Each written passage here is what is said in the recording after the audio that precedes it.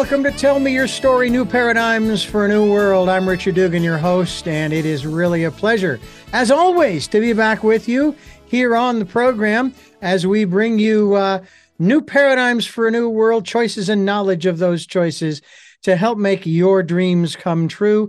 We are here on Sundays at 7 a.m. and 7 p.m., Monday mornings at 1 a.m., and we are streaming live at those times at richarddugan.com. We podcast on SoundCloud, iTunes, TuneIn Radio, Spotify, Stitcher, Player FM, Blueberry, iHeartRadio, Amazon Music, and many other. Okay, the list is just ridiculous. But hey, I got to tell you where we are. We're also on YouTube. That's another place we are where you can watch these interviews. And you can look at our bright, shiny faces as we talk about the things that we talk about here on this program. If you'd like to support the work we're doing, we would greatly appreciate any financial support you can offer. We have a PayPal account. It is there for your security as well as ours. And we also ask that you spend some time, and I think we'll be talking about this a bit too, going within to that quiet, still, calm, peaceful place and listening to that still, small voice. And with that, we have a returning guest, a beautiful singing voice, a musician, if you will. I like to consider I've tried the violin, the piano, the baritone. I have my late father's harmonica, which I'm playing around with, but the best one I got is my voice. So to that end, we're going to talk with a woman who has a beautiful voice. You've heard her on our program before, and her name here on the program, her name is Kaliyani, a.k.a. Jane. Is it Gehr or Gehr? Gehr. Gehr. Well, Kaliyani is how we're going to know you, who you are. She is a spiritually inspired visionary, and as a producer, artist, and founder of the Stargate Alliance Films and Media, she hopes to inspire humanity through offering alternative visions, information, empowering tools for self as well as for the global soul transformation. And it's wonderful to have you here. And today we're really going to dig deep into the life of Kaliyani, and I guess we could start, I suppose, in the present day where you are today and work backwards. But if we can, let's start from the beginning. I mean, obviously, you and we both came into this world the same way, but we both had different paths. Tell us when you knew about your path. Well, if we're going to start from the very, very start, my earliest conscious memory of self was in the crib when my mother was teaching my sister to pray and do the sign of the cross. She was 2.5 years older than me. And I was just looking at it. And every night she would go there and spend that special time with her. But she wouldn't do it to me. So, I was probably maybe one. I'm watching her and I'm not understanding. I don't understand the difference between my sister and I, or that there is a difference, So I started to cry one of the nights because I felt I wasn't special. I wasn't special enough. Why wasn't she doing that to me, And so I started to cry, and she comes over to the crib and I grab her hand and I smear it on my face. I love telling that story because I feel like I knew that there was something unique and special and something mysterious that I felt really left out from. And when she started, so she laughed and giggled and she held my hands and she was doing, like the long sign of the cross, like it's mostly, Europeans and Catholics that do that version. And my mother is Portuguese. And she taught us to pray from a very young age. Every night she would sit by our bed, me and my sister, and we would pray 4, 5, 6 prayers. She taught us every single prayer that she knew.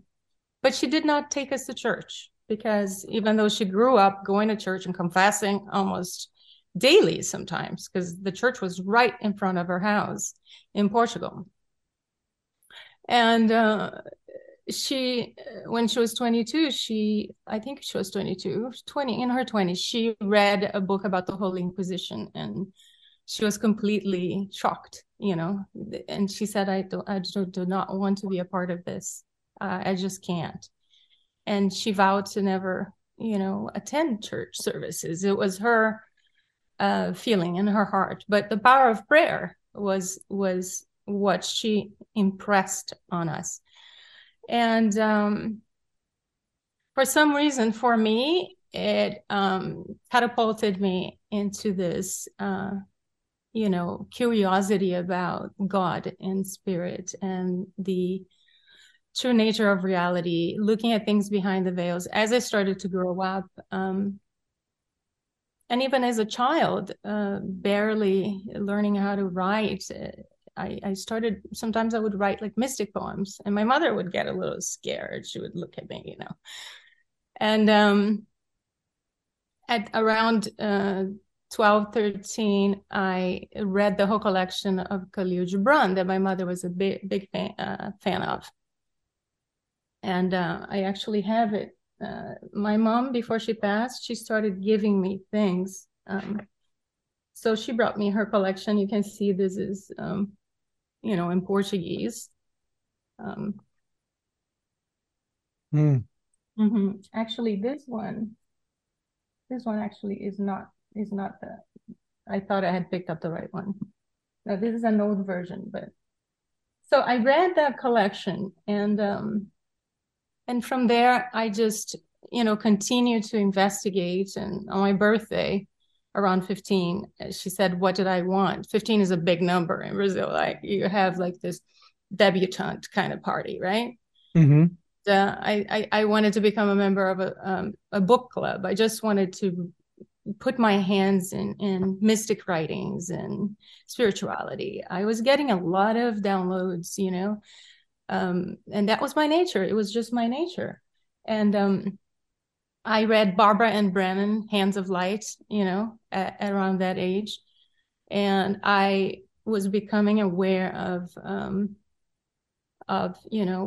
the true essence of existence being energy, right? The auric fields and healing, hands-on healing. And I read Erich von Däniken, this one. See, the God of the God. Oh, beautiful. Yeah. Ouro dos Deuses. This is in Portuguese. So this is from the 80s. So you see, like, this is the kind of stuff I was diving into, like ufology. I had a whole collection of UFO, and today what we know compared to that is like, a joke.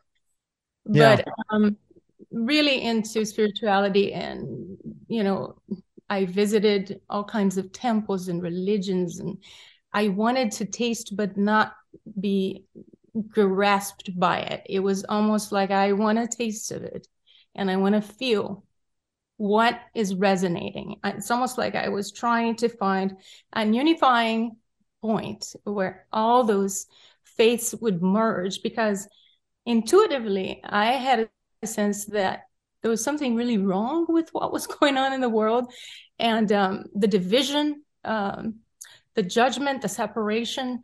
And in my heart of hearts, I knew that there is only one truth, that there is, that all this division is not needed, it should end. And this was my quest to find the truth, right?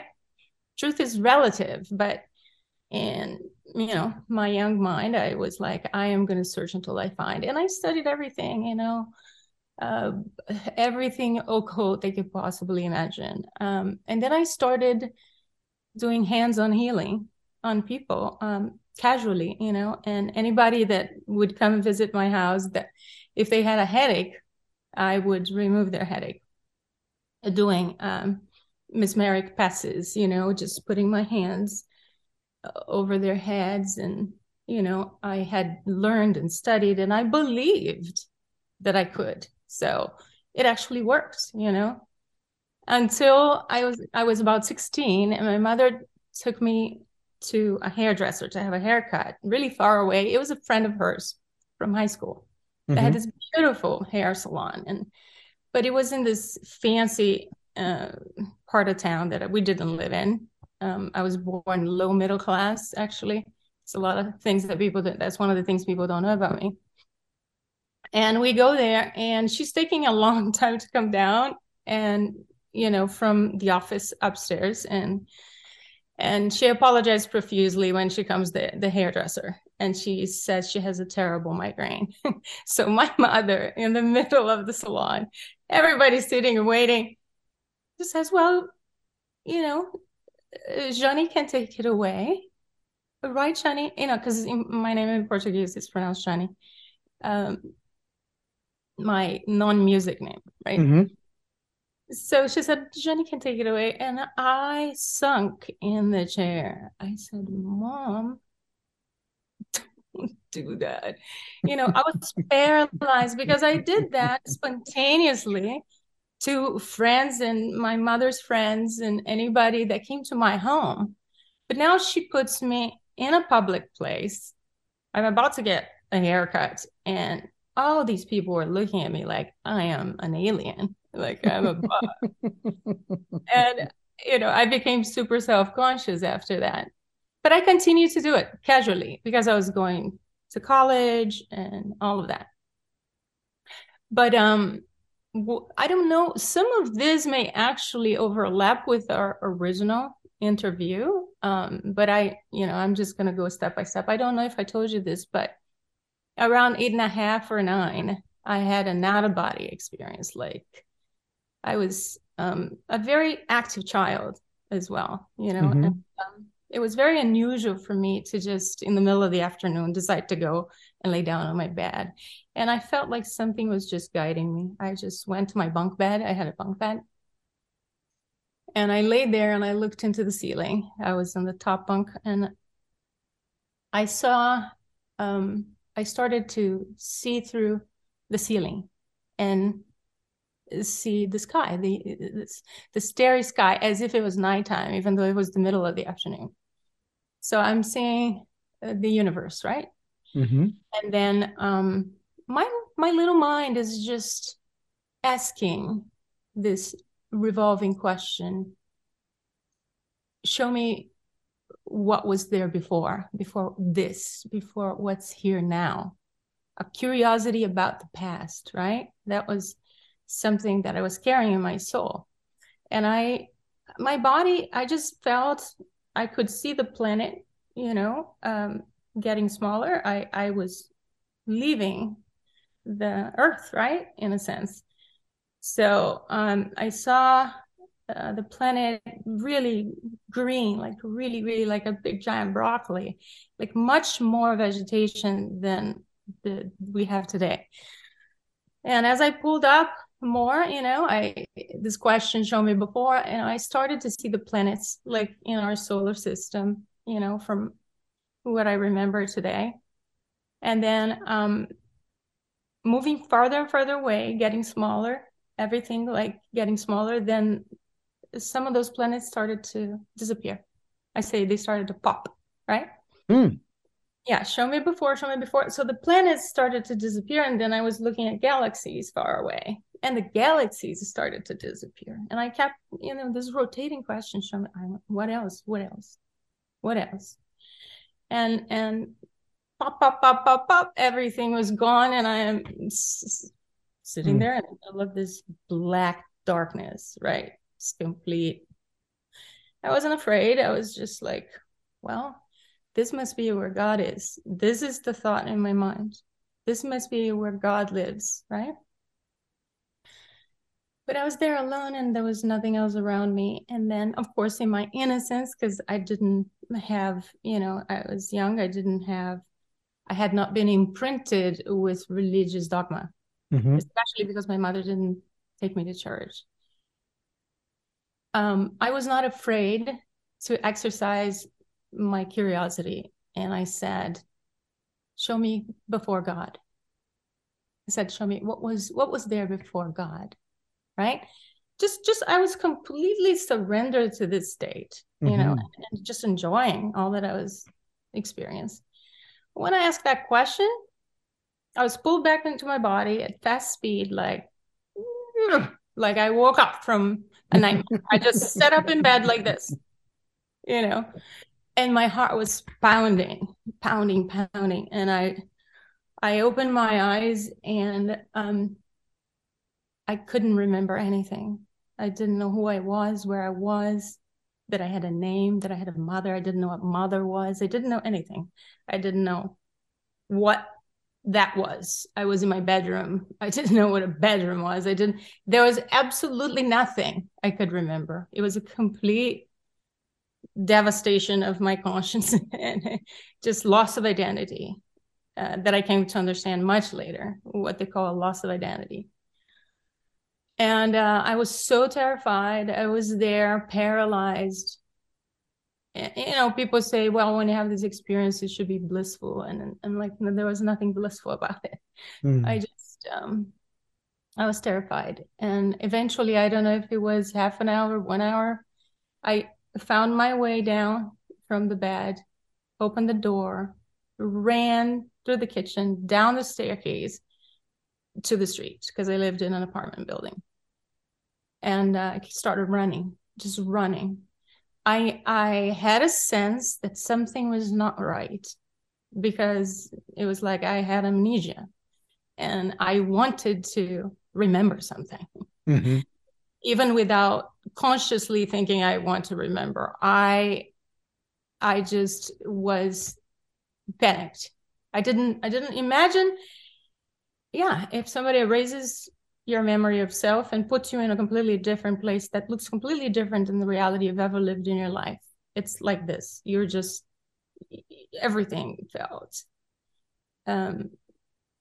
off, and something was off. So I was running. Eventually, the memory started to come back. I think I remembered my mother first, and then my name, and my grandmother, who was, my mother worked every day. And I was raised basically by my grandma until I was 14, and my mother started staying home. But it was a shocking experience, and I was terrified, and I was afraid to tell anybody, because I just thought they would think I'm crazy and they would lock me up or something. I didn't think anybody would ever believe me. So, mm-hmm. And I was so terrified, because I thought I lost my mind, that I just wanted to forget it. My biggest commitment is I will never think about this again.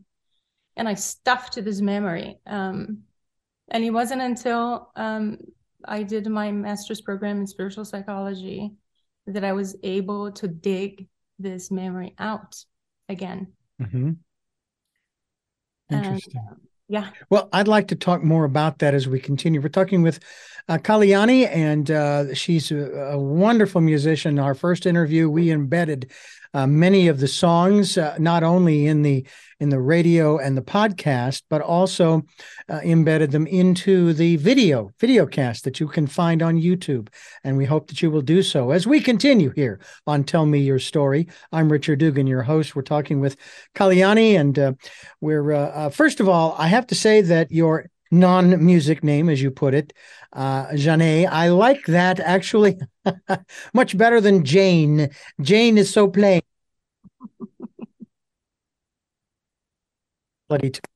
Portuguese. I know it's Portuguese. I don't know any Portuguese. I barely know any Spanish. I can count. I think your mic is clicking on and off because you came in and out. Well, then we're going to have to work on that. That's better. Mm-hmm. All right. Well, let's continue on here. I can sort of attest to this feeling of bewilderment, especially in your experience, and I want to have you talk more about that as far as the out of body experience that you had. The closest thing to a childhood insanity that I came, when I was 7 years old. First thing that happened was I was sitting in Mass, and we went to church for quite a while until I was 16.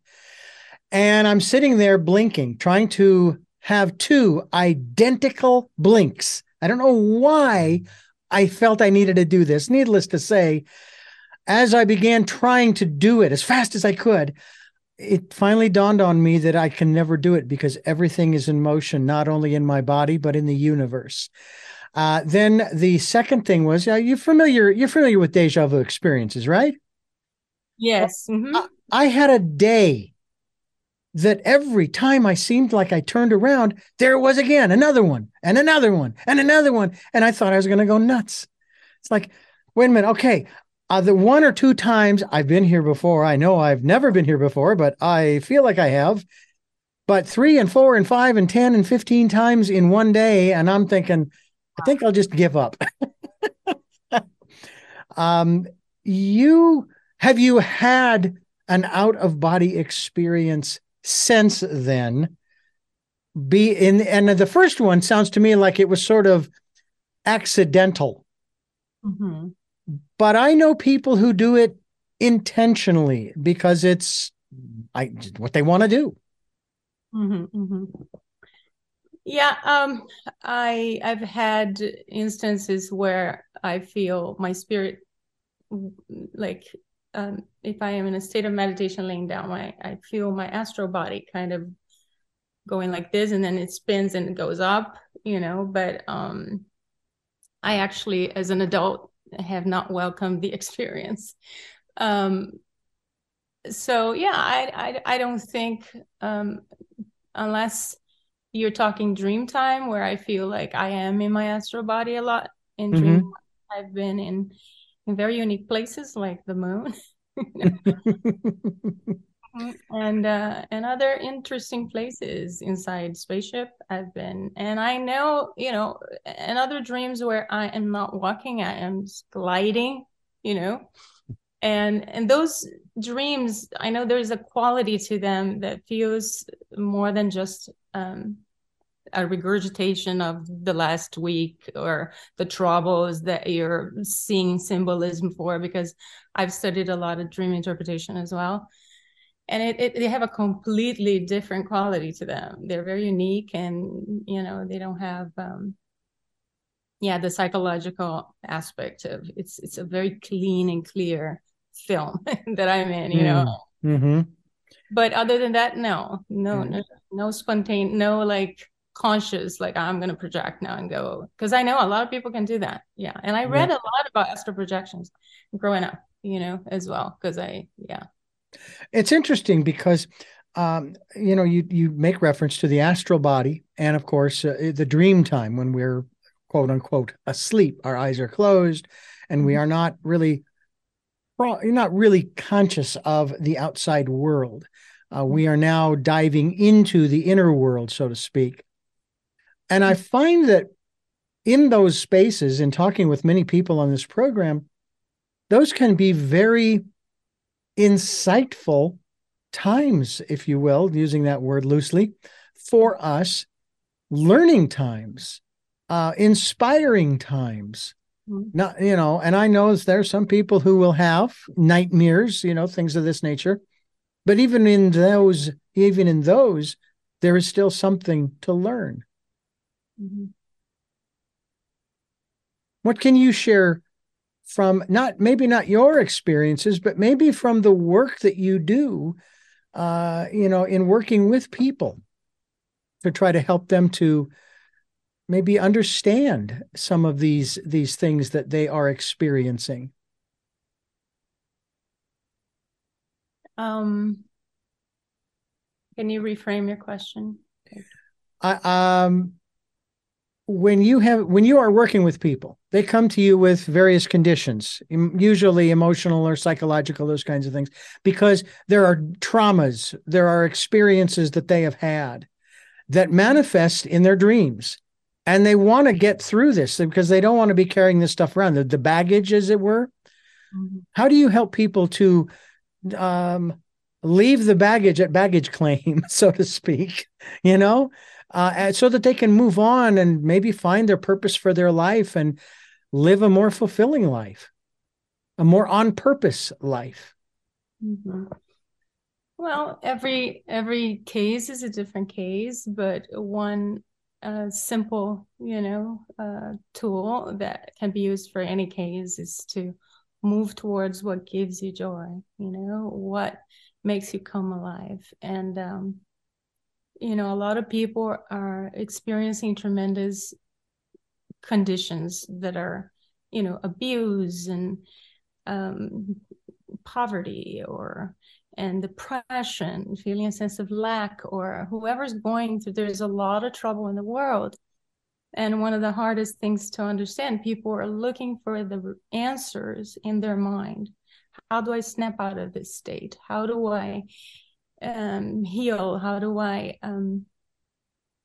in my training in the 13 Moon Mystery School, there's a beautiful process that is just go into emptiness presence, because you are not going to find the solution from a mental state. You have to actually surrender, you surrender. It's the way of the feminine. It's feminine alchemy. So you surrender and, empty your mind and just let go of your thoughts and be in empty presence. In that empty presence, the more empty you become, the quicker the answers will come to you, and they will come in form of an image or a feeling or an idea that will just kind of like feel like miraculous. How did I not think about this before? But for as long as you're in your head and regurgitating thought patterns that were passed down to you from your family generation, be what it is, your country, community,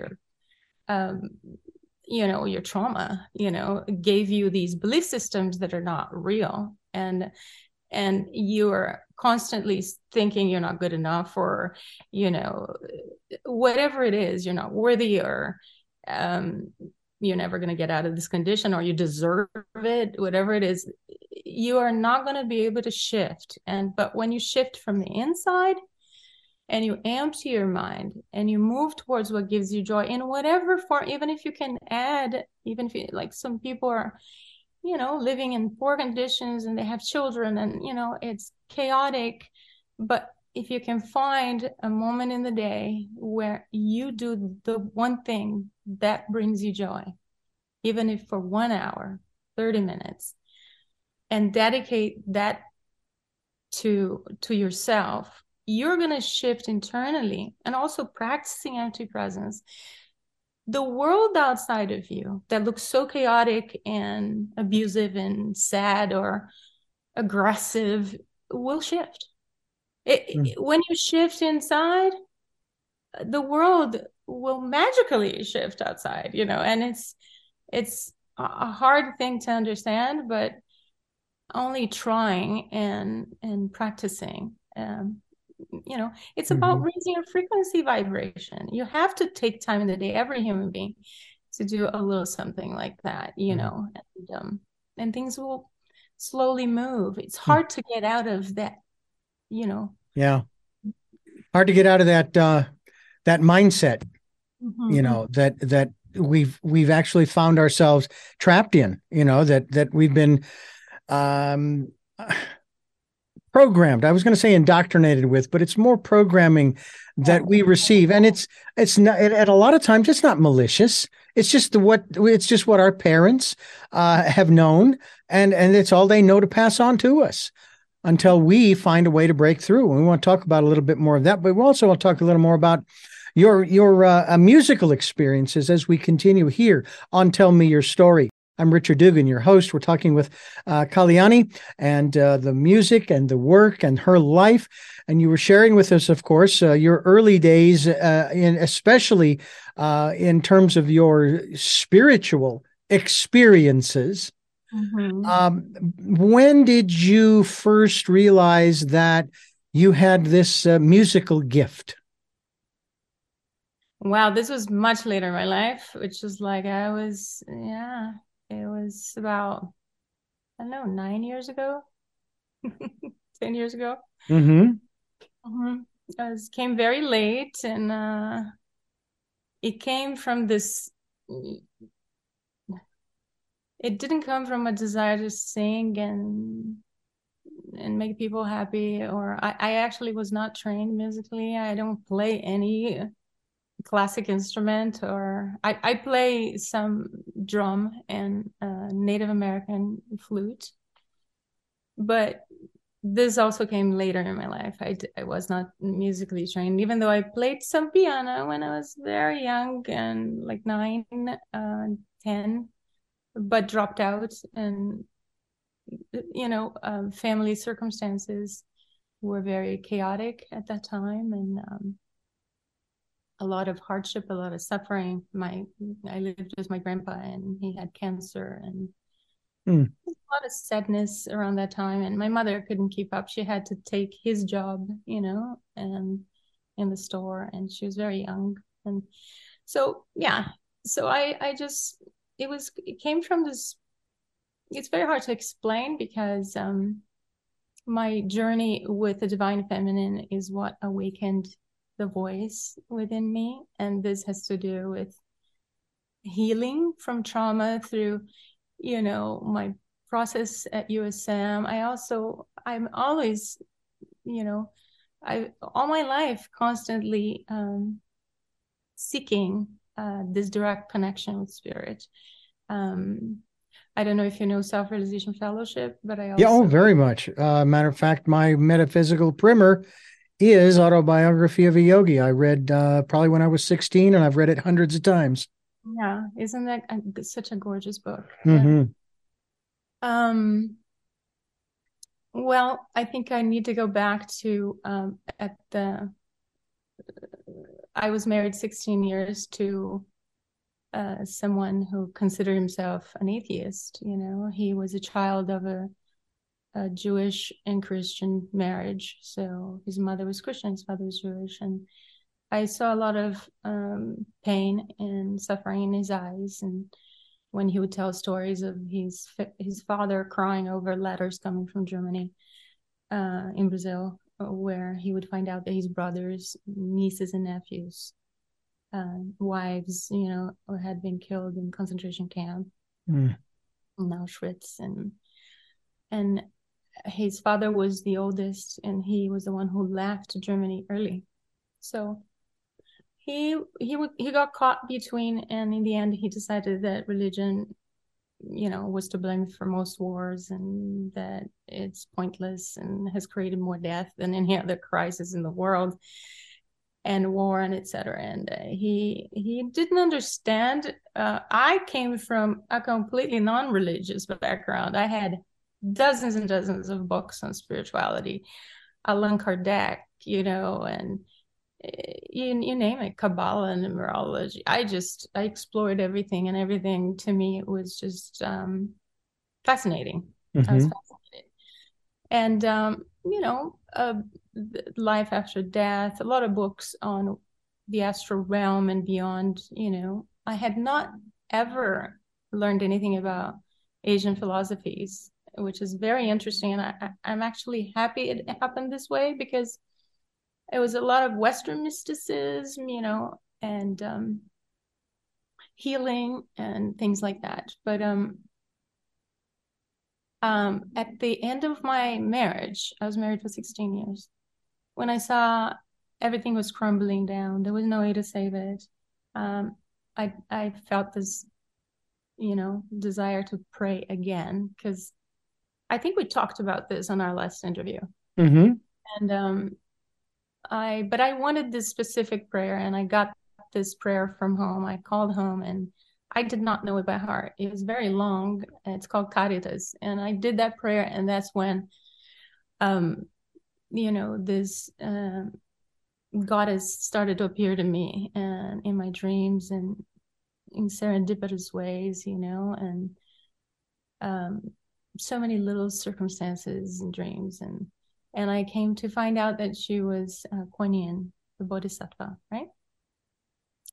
So that kind of, I feel, catapulted me towards, this healing journey and this progressive understanding of reality, and my calling to help women awaken their the divine within them, and become a vocalizer, you know.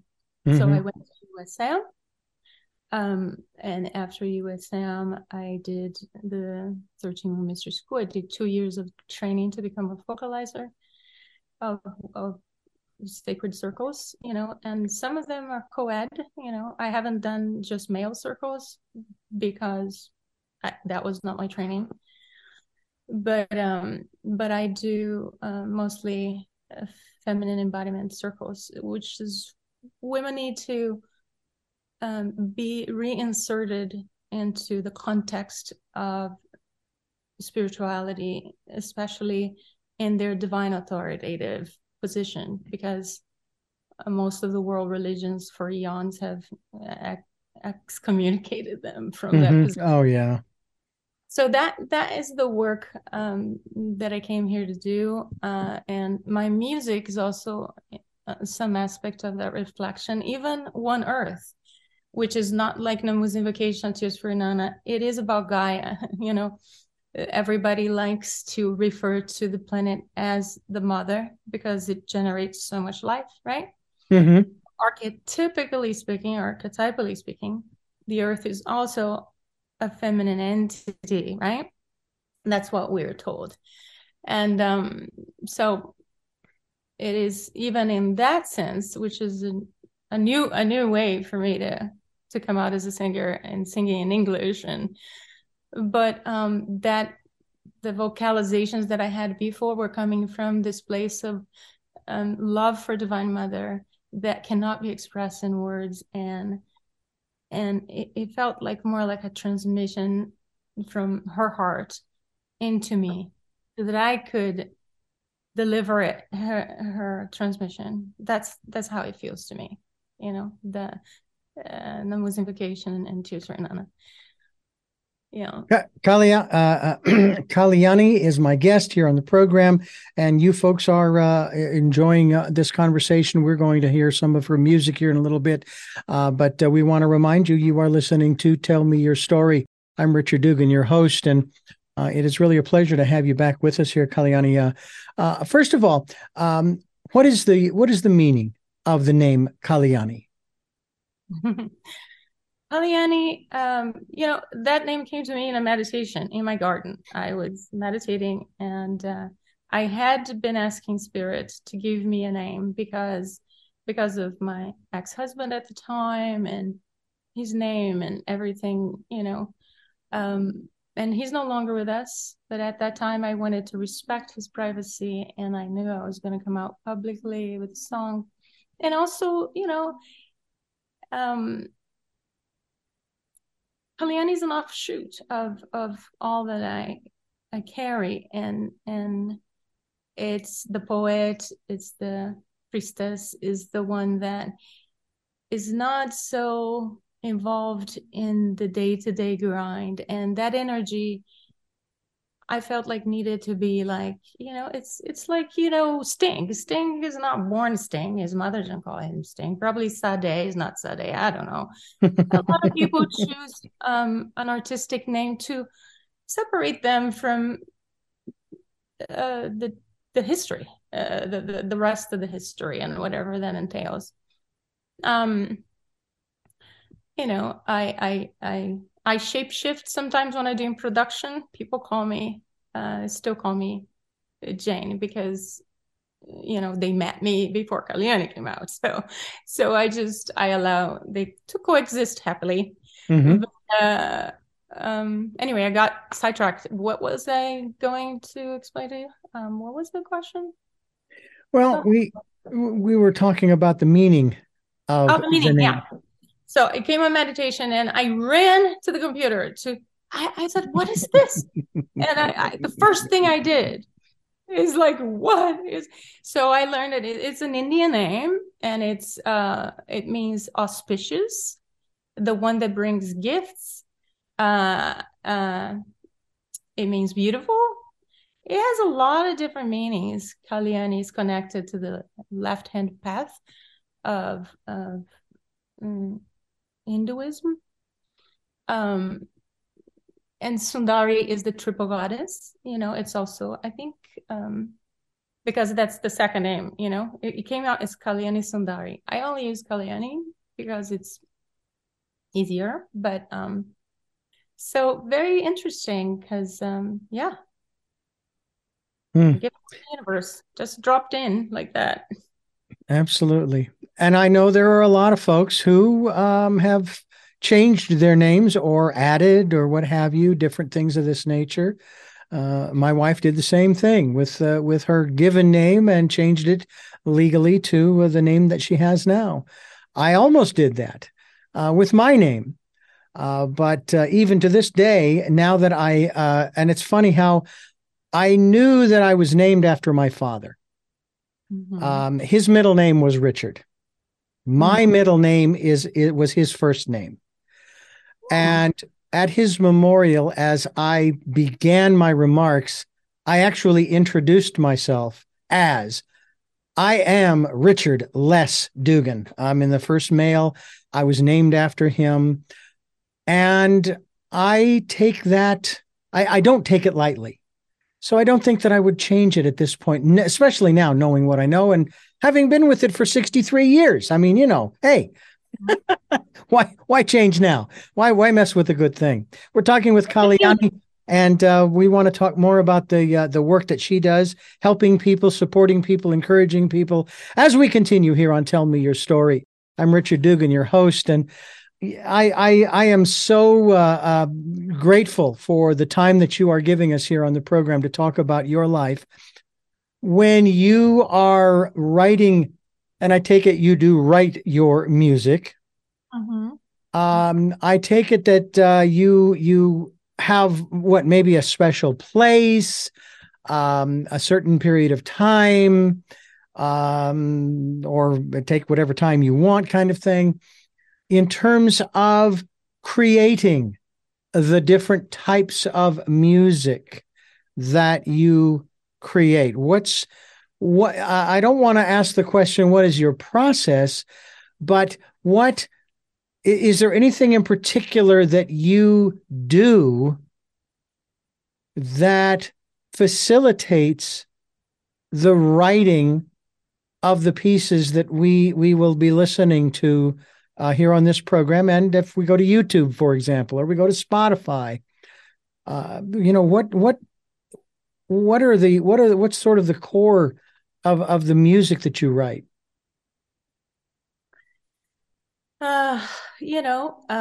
Every song is different, and there's only one common element to creating each one of them, and it's a special place.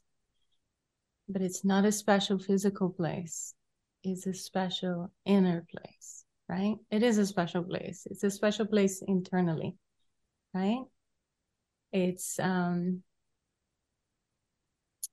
feeling driven by the love of what you're doing, the message that you are given, not being motivated by material things or outside things or what you could gain from it, which is where most people are, because it's a struggle just to live and be alive and be here and survive and deal with all the turbulent matrix, but there's a special place inside of us, and this is a place of love. And when you connect to that special place, your frequency rises, and whatever you're meant to deliver will come to you. And you could say that is divine intervention, or just you open a bigger size of your brain that is connected to your heart, that's weaving the creation, as it comes through. So yeah, it is a special place. It's a special inner space, right? But I can be in the garden, I can be in the bathroom. I actually created a song just getting ready to leave on a trip for to the Bay Area, and it was 5:00 in the morning, and the song just came through me. I actually have not released that. It's like a shamanic in Native American chant. It's very simple. It's just very drummy, and like it's just, yeah. And I play the flute in it. I already recorded it. My plan is to make a short video for it and release it. It's just very heart-filled. It's just pure chant and vocals. And so when people listen to your music, are they getting a deeper insight into Kaliyani? If they're really listening. I don't think they're necessarily getting an insight into me. They're getting an insight into the universe within them. And I've had people cry in front of me listening to Nammu's Invocation. I've received letters saying the song changed their lives, that they now see better, that they hear it every morning, that they use it in their ceremonies, that they, and I've had people really moved in front of me. One of the reasons why I released Nammu's Invocation, because like I told you, I was not planning on being a singer. It's completely accidental. I created that for a documentary I wanted to create on the divine feminine, right? And I told you last time we talked how powerful music is the soul of any film, anything created imagery, right? That moving image need to come alive with sound. And to do justice to this film, and I when I did Secrets of Love, which is a documentary on loving relationships as a catalyst for soul's evolution, we came across, the reality of licensing music, how expensive it can be. And I thought, I won't even try to create a documentary unless I have the music. So the music became the focus, but it was driven by this love of Divine Mother and this passion that I was carrying in my heart to make the awareness of her existence shine brighter in everyone's consciousness, with reverence, and the proper understanding of it.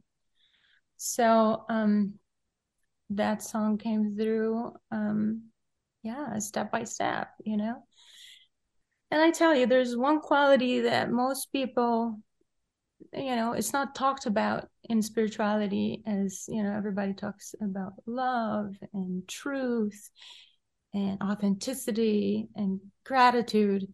But there's one quality that without which you're not going to manifest your dreams. It's courage.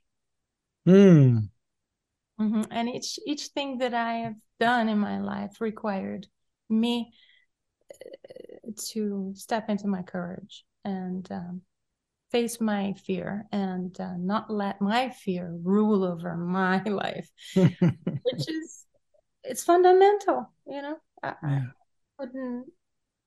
couldn't say. One of my guests said once that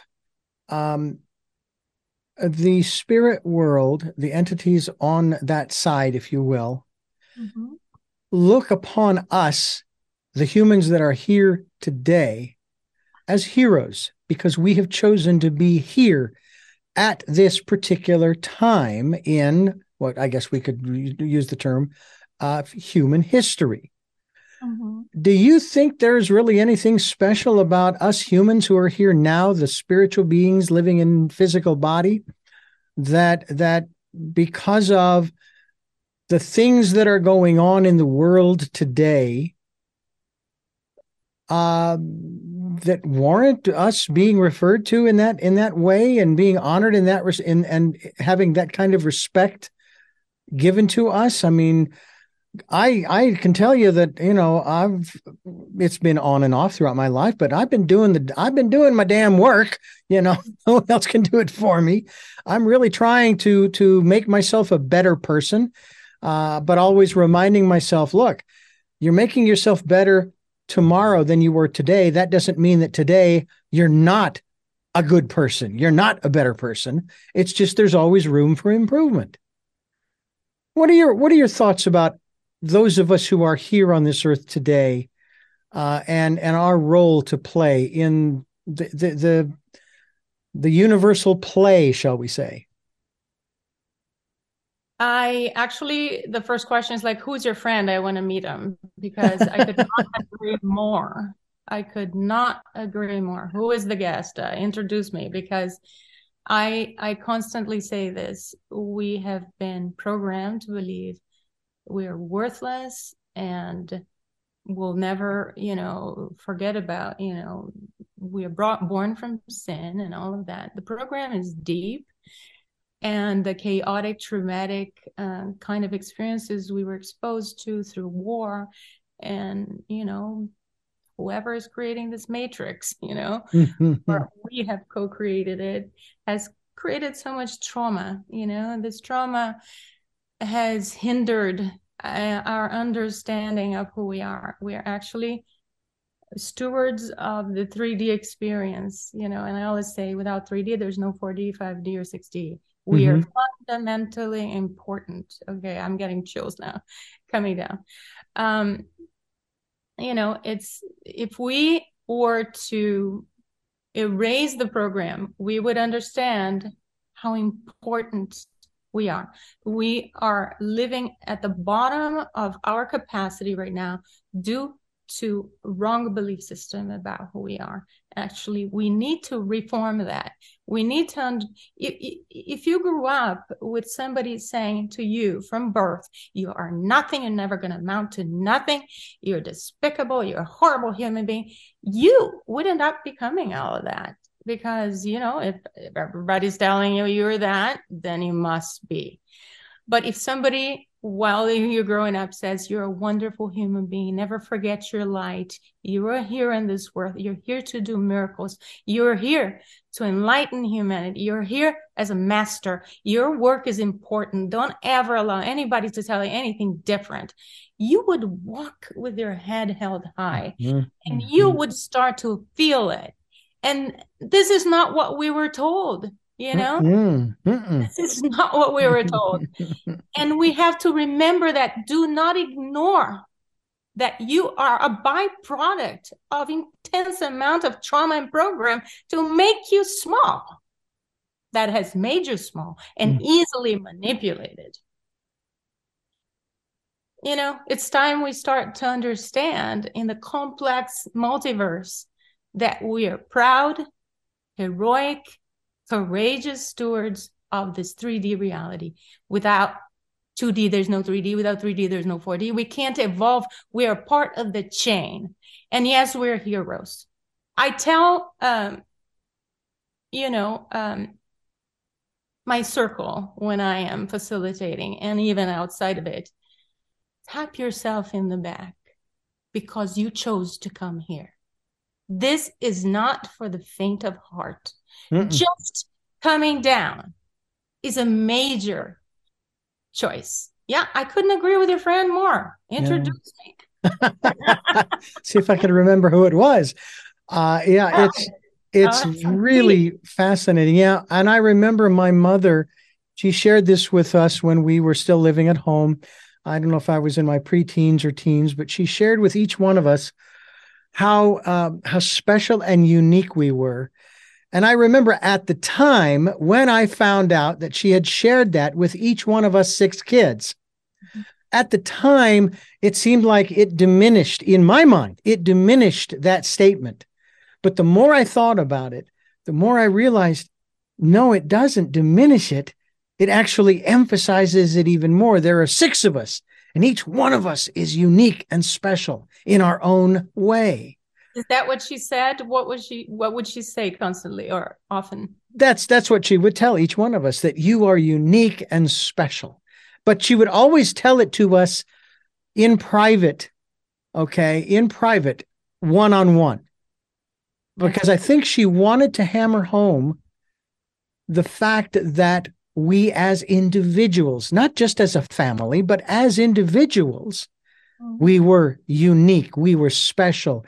We're here, just as you just described, to hold our heads high and to live and move from, as we've talked about on this program many times, move from survival. Enough with survival. I've had it up to here with survival. It's time to thrive. It's time to thrive. And we can do it right here and right now, but we have to work through those old beliefs, that old programming that you're talking about. Mm-hmm. Yeah, and it's kind of fun to bring up the idea of pride, because pride has been looked down upon, and usually it's an egoic pride that usually gets people in the way of their healing. Mm-hmm. Mm-hmm. But there is a spiritual pride, and to walk with your head held high is a reflection of a spiritual pride, pride related to how you carry yourself, how you honor yourself, how you respect yourself, and the level of authenticity you walk in the world, your connection to spirit, and to know your value, to know your contribution, no matter how small. It's fundamental. You came here to give your time, to learn, to share, to give lessons and receive lessons. And it's no matter who you are, what you do, you're part of the greater chain, the weaving of this reality. And you can do better things, even greater things, if you understand that the program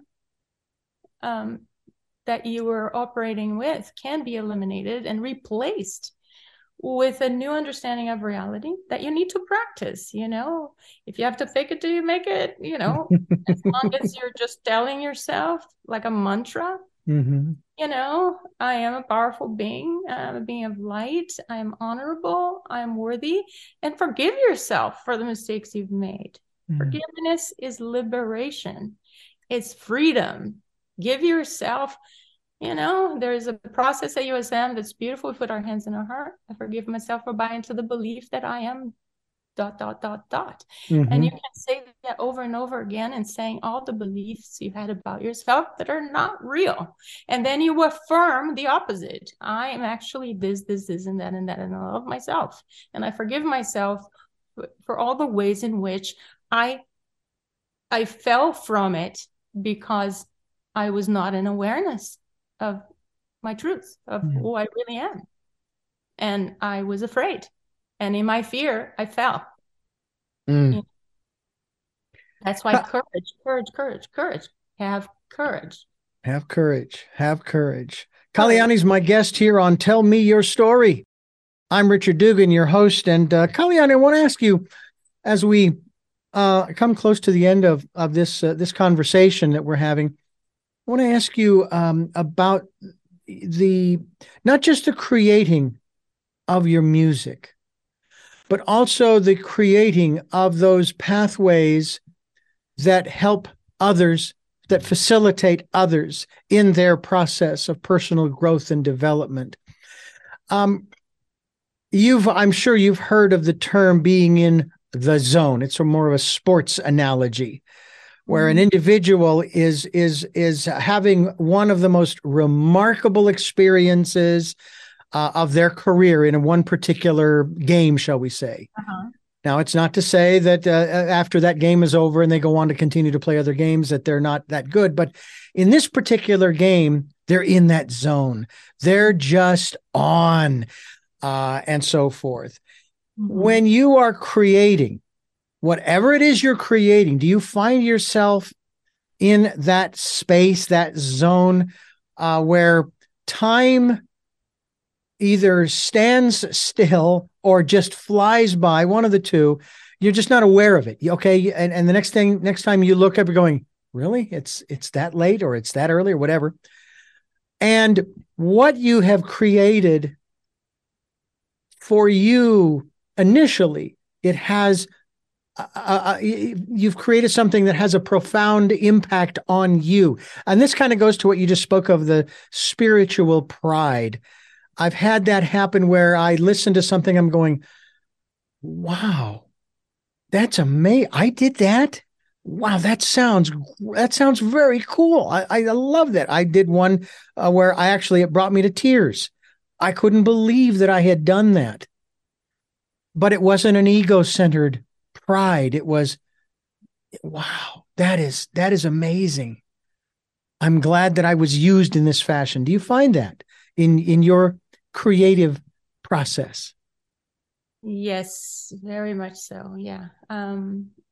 And I like to say, of course, I am a part of this co-creation, but I always say, it's not mine. It came through me, but it's not mine. And in the beginning, when I released Nammu's Invocation, for example, I could not listen to Nammu's Invocation standing because my legs would buckle and I had to close my eyes.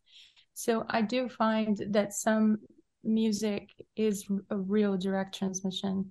And my position was always one of humility, uh, because I felt the intensity of the energy that was pouring through and what it did to people, and I could feel the zaps through my body. And actually for quite a few months, if not even the first couple of years after Nammu's Invocation, I could not listen. I acclimated to it, I say, but the vibration coming through my body was too intense for me to stand up. I had to sit down and close my eyes automatically. It just happened automatically. I put it, because sometimes friends were like, I heard you made a song. Can I hear it? In the beginning, I had not released it. And I was like, okay. And I would put like the CD on and I would just immediately sit down, close my eyes, and I would find them crying when I open my eyes. Some of them would grab my arms and go like, look at me. Say like, they couldn't even, So if your heart is open, it doesn't do that to everybody. But if you're open and you have a sense of connection with the divine and you allow the song to penetrate you, yeah, you will feel it move you. You'll feel it move you. And it did to me. And yeah. And how is that experience different from performing this music live in front of audiences, people? I've only performed live maybe 3 times. There was an event at a Agape International Spiritual Center. It was the end of 2012, December 21st, 2012, when they say the cycle ended, one cycle of humanity ended and we started according to the Mayan calendar, right? Mm-hmm. The end of the Mayan calendar, technically. There was a huge spiritual event there, and there was a separate space outside of the main sanctuary where one of the priestesses of the 13th moon, a senior one, had created this beautiful environment like the womb. It's the first archetype of this of this work of Ariel Spilsbury, whom I love and immensely grateful for what she created.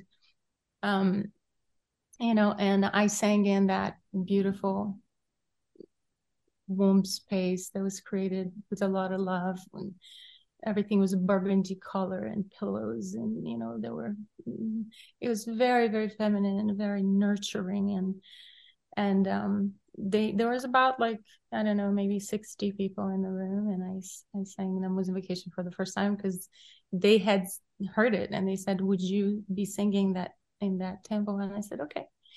And that was the first time. And then I've sung in events in my house, but what happens is not very different. Of course, there's a little more mental space because you are performing and you have to perform correctly and you have to be on time and you have to enter the vocals at the so. But I always feel like this sense, of it's like a mental that's coming over me, even when I sing. But when you listen, you're more relaxed. You don't have to have so much mental articulation, and that's why I like to sing without words, because words get in the way of the mind. Mm-hmm. And then you think about, words have different meanings. Sometimes one word can be interpreted 5, 6 different ways, and your interpretation is different than his and hers. So you never know how your message is going to hit someone. Well, when you have pure tone frequency vibrations hitting somebody's heart, there is no mind space to be in, to interpret or think about and make storylines. It's an empty canvas, and you're receiving this transmission, and it hits you in a way that you can't put, words to it almost. And that's why people have cried listening to some of these songs. A lot of songs make us moved, Mm. And recently, an interviewer that I'm going to be interviewed by, that I love, T-Love, she has her own radio show. She wrote a letter to me and my PR saying, I can barely type. My eyes are blurry. I can't believe it. And this is about One Earth. When she said, I read the lyrics when I received the press kit, or the press release. And I thought, wow, this is so timely and so beautiful. But she said, when I heard the song, she said, I cried the whole time.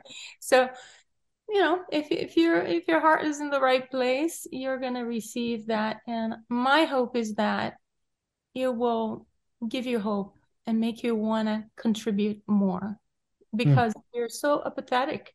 There's so much sadness. People don't know where to draw inspiration from. And everything I do, I hope, will lift people up and make them believe in themselves and fuel their impetus to participate, because it gives them hope, it gives them possibility, Mm-hmm. Yeah. I mean? I often think of a lot of the various institutions that we have, and I often wonder, well, what is your end game? I mean, what is it that you're trying to accomplish? And it is similar to this business that I've been in. There is no end game, because every day there's a new project, there's a new something to do, something to create, and so forth. And so in some of these institutions, it isn't about an end game as much as it is about just making things better. And that's what we're all about here on this program, giving people choices and knowledge of those choices to help make their dreams come true. And one of those choices, which is a wonderful addition to one's a library, if you will, is your music that, can make a huge difference. Has there been, because I've spoken with a number of people on this program about sound therapy and all of the different aspects thereof. Has there been any kind of maybe people who have, like this one talk show host who sent you this letter, others who have corresponded with you and said, hey, your music has impacted me and affected me in this way, that way, the other way. It's just amazing. I mean, it's like you don't need any research projects, to tell you that your music is having a great impact, a positive impact on the world through the people that are listening. Mm-hmm. Yeah, it's true. Mm-hmm. And do you you just kind of take that in, because you really don't have any control over how it impacts people. All you can do is create it with what you're given to create with. Mm-hmm. Mm-hmm. And that's what all of us do, everybody who creates anything, and yeah, can't control what it does. You don't know what your show has done to people. It's wonderful when people actually tell you. I bet there are a lot of people who has been transformed, who love to listen to you and who feel your own story, which I read and I know how beautiful it is inspiring.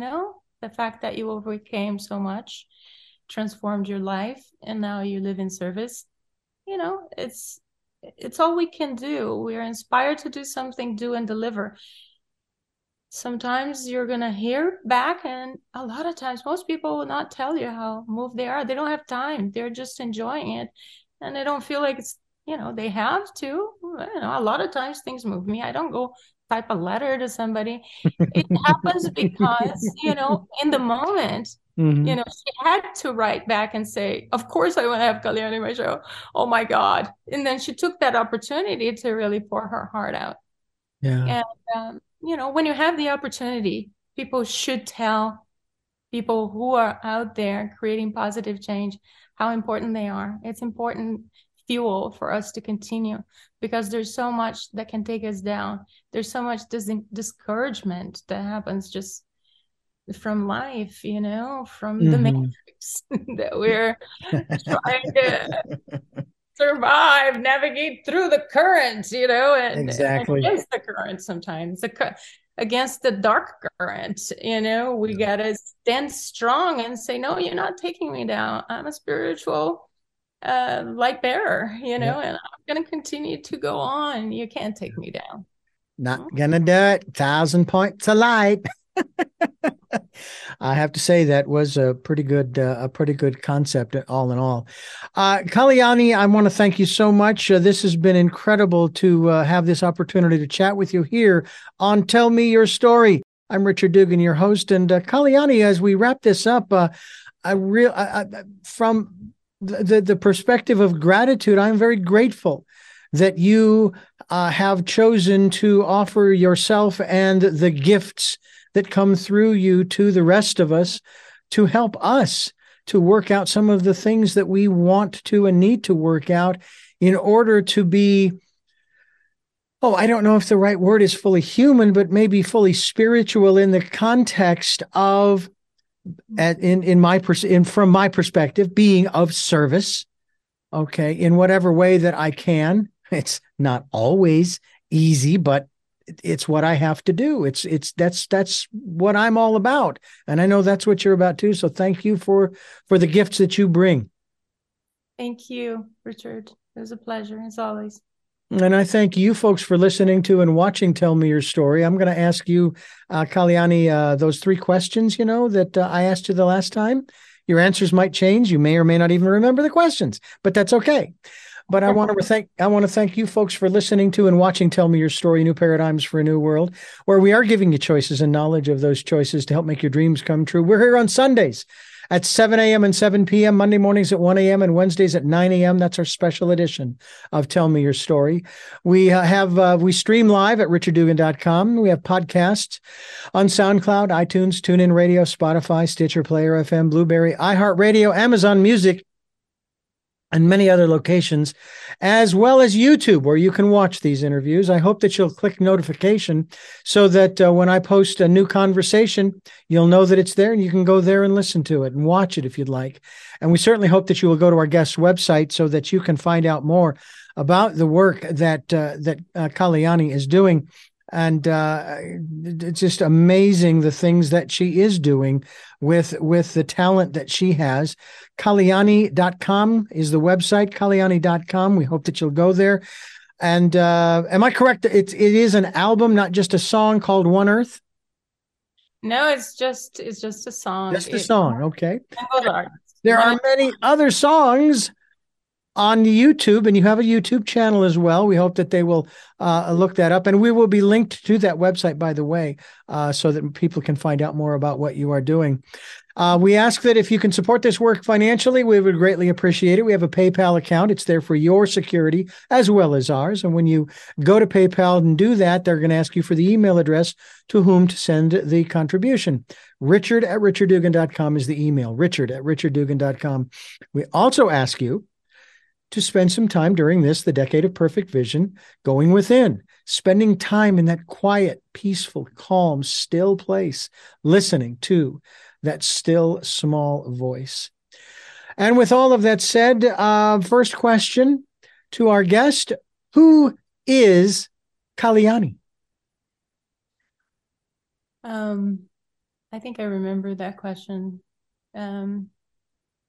it takes a lot of courage to say what I say, but Kaliyani is love. Kaliyani is love fundamentally. In the world, I am a spiritually inspired visionary. Co-creating with spirit, whatever spirit calls me to do, I say yes. Mm-hmm. What is your life's purpose? Yeah, I remember that. I think I feel it is to inspire and heal and help heal. And finally, what was your best day? My gosh. How about today?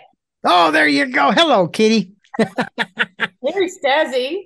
Oh, my goodness. How beautiful. Beautiful. My goodness, my best day. I think I said it was the birth of my daughter, which I was so mesmerized I couldn't sleep because I couldn't close my eyes.